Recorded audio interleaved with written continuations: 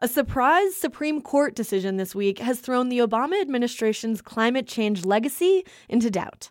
The Clean Power Plan is the administration's main avenue for reducing carbon emissions. It targets power plants, the largest source of carbon emissions in the country. Wyoming, North Dakota, and Colorado are all suing to have the rule overturned.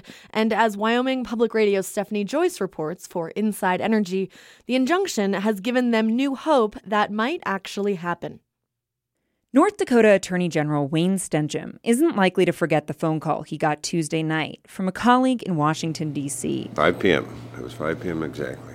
Stenjem's colleague told him the Supreme Court, in a 5-4 decision, had sided with the states suing the Environmental Protection Agency. He was surprised.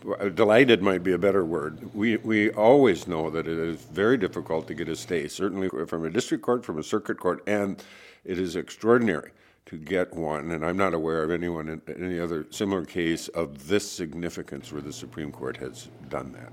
Which is why many are interpreting the injunction as a sign the Supreme Court will ultimately overturn the rule.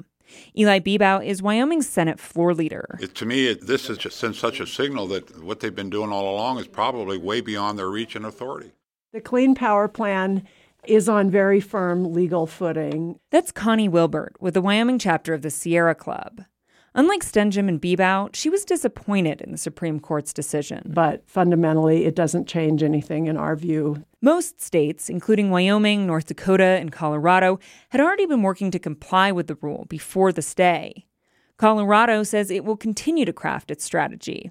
Wilbur hopes Wyoming and North Dakota will do the same. I hope that we don't find ourselves in the position where we don't have time to develop a state plan and we're forced to accept whatever is developed at the federal level. I think we'd be way better off to have our own plan. But whether the states continue working on their plans or not, a transition has already begun.